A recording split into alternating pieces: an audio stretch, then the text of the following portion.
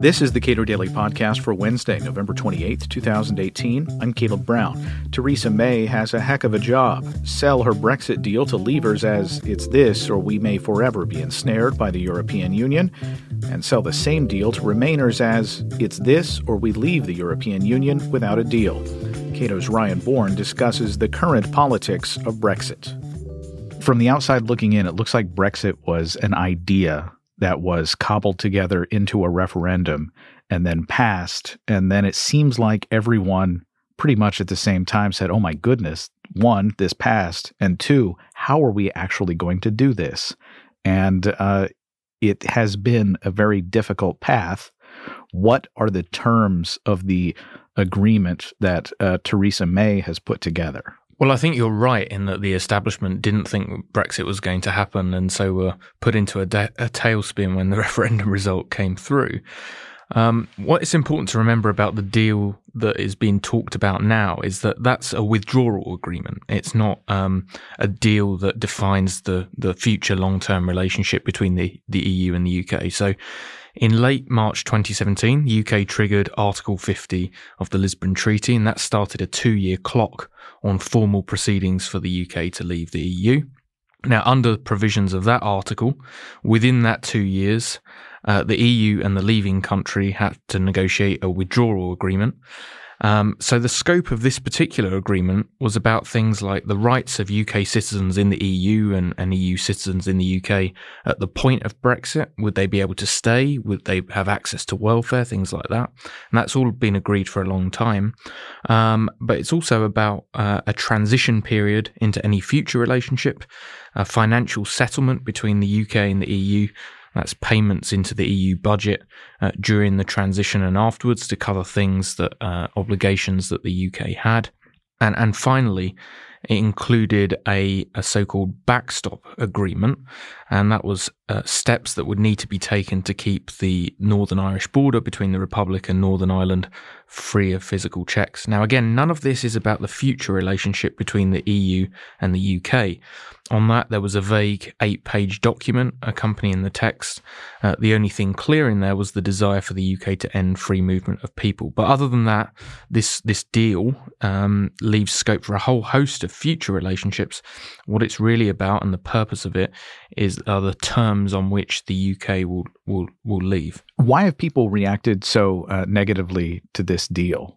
Because it seems, at least, that it remains a hodgepodge of connections that Great Britain will have with the EU, keeping some and abandoning others. Yeah, I think that's right. Well, there are some components that are now not especially controversial because they've been agreed for a long time. The transition period through to the end of 2020, when in essence, during that time, in essence, the UK will remain a full member of the EU just without voting rights, and the financial settlement has been agreed for a long time. So why has this got such a negative reaction? Well, Remainers don't like it in that it doesn't commit to either staying in the EU entirely or remaining within all EU institutions indefinitely. They don't like it because it ends free movement and because they see it as giving up our vote on issues where the UK would stay aligned with the EU. I think the more significant question, though, is why Brexiteers don't like it. And they primarily don't like it because of this backstop agreement on Northern Ireland.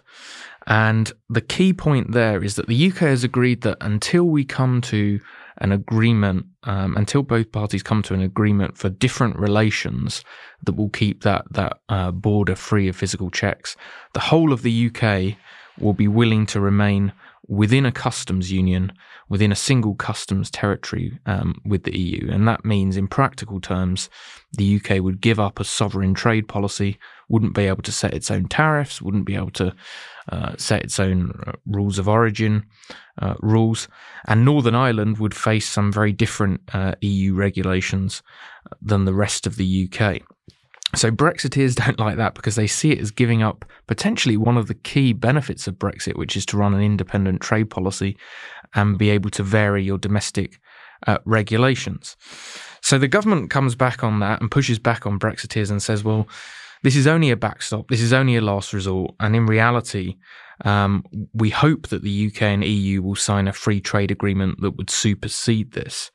But Brexiteers are very sceptical, and I believe right to be sceptical about that, because the political declaration that came alongside this withdrawal agreement talked about building on the single customs territory for the backstop for the full relationship. So sorry if that gets down in the weeds a bit, but in essence, Brexiteers are worried that given this backstop exists, there is little incentive for the EU to agree to a future free trade agreement with the UK, and that the UK will become locked in this customs territory whereby they won't be able to set their own tariffs, they won't be able to run an independent trade policy, they'd be bound by lots of EU regulations relating to customs with no vote. So in essence, they'd kind of be trapped in this backstop. And the really important point here, and the point that Brexiteers are really exercised about, is that the UK could only leave this backstop if it is triggered with the agreement of the EU. So whereas being a member of the EU, there is technically a method of leaving, which is triggering Article 50 of the Lisbon Treaty, to get out of this backstop would require the agreement of the EU. So arguably, you're left as less of a sovereign country than you were even as an EU member. What would be the costs of Great Britain simply saying, well, we're just going to have our own trade policy and we're no longer a part of this customs union? Well, the Prime Minister has argued that given the EU insistence that this backstop is in part of withdrawal agreement, that if the UK is to reject this at this stage, then we would leave without a deal. Now, clearly, the consequences of that in the short term would be pretty disruptive. It means that the UK would be treated by the EU as a third country, facing EU tariffs, facing EU regulatory barriers, and there's a whole host of different problems and difficulties that would throw up. But in the longer term, clearly, many Brexiteers, myself included, believe that it's important to have an independent trade policy, and with most global growth in the next 30 years occurring outside of the European Union, it's very advantageous to have an independent trade policy. So the question really now is, if the UK were to leave without a deal, if Parliament were to reject this withdrawal agreement, and the UK leave on so-called WTO terms, how quickly following that the two parties would then kind of reconcile and recognise that a free trade agreement, which didn't require a backstop, was in both countries' interests. Now, the Prime Minister is pretty clear that she believes that no deal would be incredibly disruptive. She's selling her proposal on the basis that, to Brexiteers, she's saying, if you reject my deal, then there's a possibility that Brexit might not happen at all. Because Parliament might decide, and Parliament, remember, is overwhelmingly full of Remainer MPs, Parliament might decide to vote to extend Article 50 or vote for a second referendum or whatever. So she's selling it to Brexiteers on the basis that her deal is better than not leaving at all, while she's selling it to Remainers on the basis that my deal is better than leaving without a deal, which at the moment is the default. Britain will leave the European Union on March the 29th, 2019, unless Parliament proactively passes some legislation to make it otherwise. At the moment, it looks as if her withdrawal agreement will get voted down by Parliament. 99 Conservative MPs, that's over half the backbenchers that aren't on the government payroll, have Conservative backbenchers have pledged to vote against this deal. That means to get through, it's going to rely on lots of Labour votes, and there's no indication so far that Labour are going to vote for it.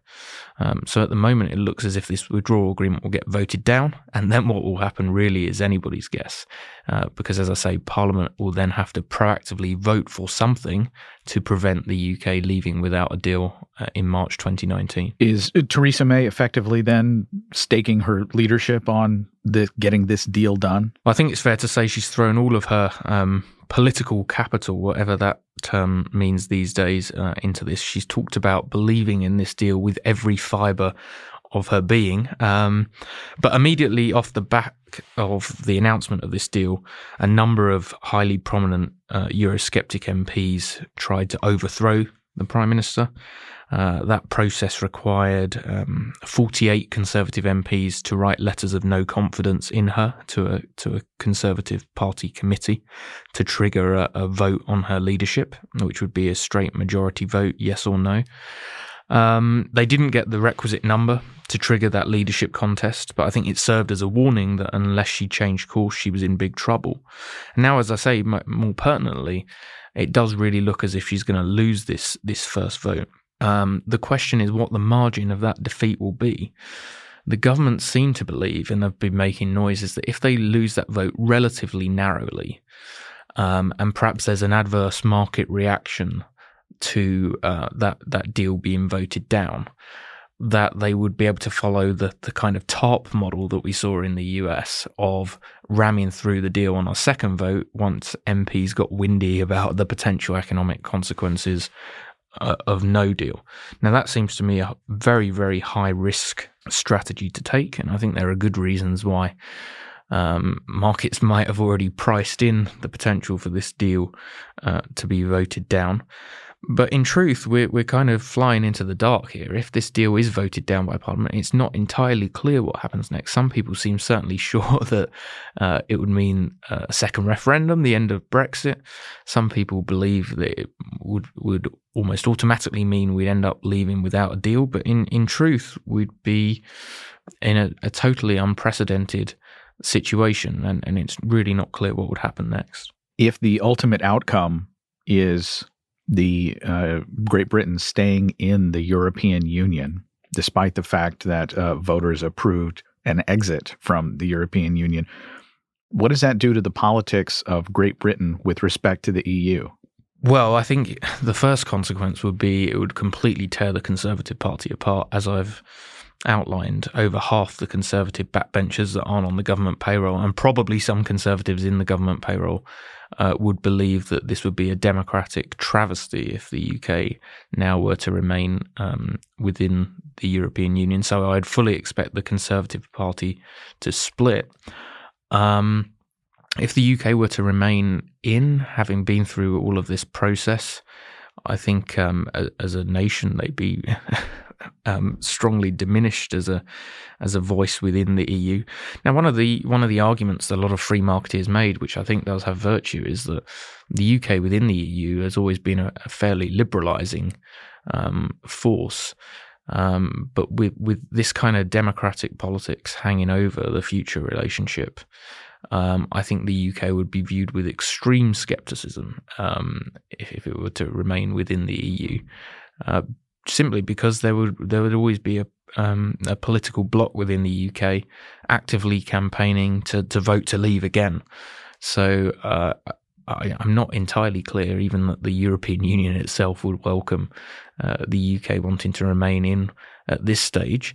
And if the UK were to, in essence, exit in 2019 and then reapply for membership, which may well be the course of action given the kind of timeline we're talking about, then the UK might actually have to commit to certain things that nobody would consider sensible, like joining the euro in the longer term, for example. So it really would change the relationship between the UK and the EU. But the first order consequence, I think, would be a dramatic change in the political makeup of the UK's political parties. Ryan Bourne occupies the R. Evan Scharf Chair for the Public Understanding of Economics at the Cato Institute. You can subscribe to and rate the Cato Daily Podcast at iTunes, Google Podcasts, and when you think about it, say, Alexa, play the Cato Daily Podcast. And of course, you can follow us on Twitter at Cato Podcast.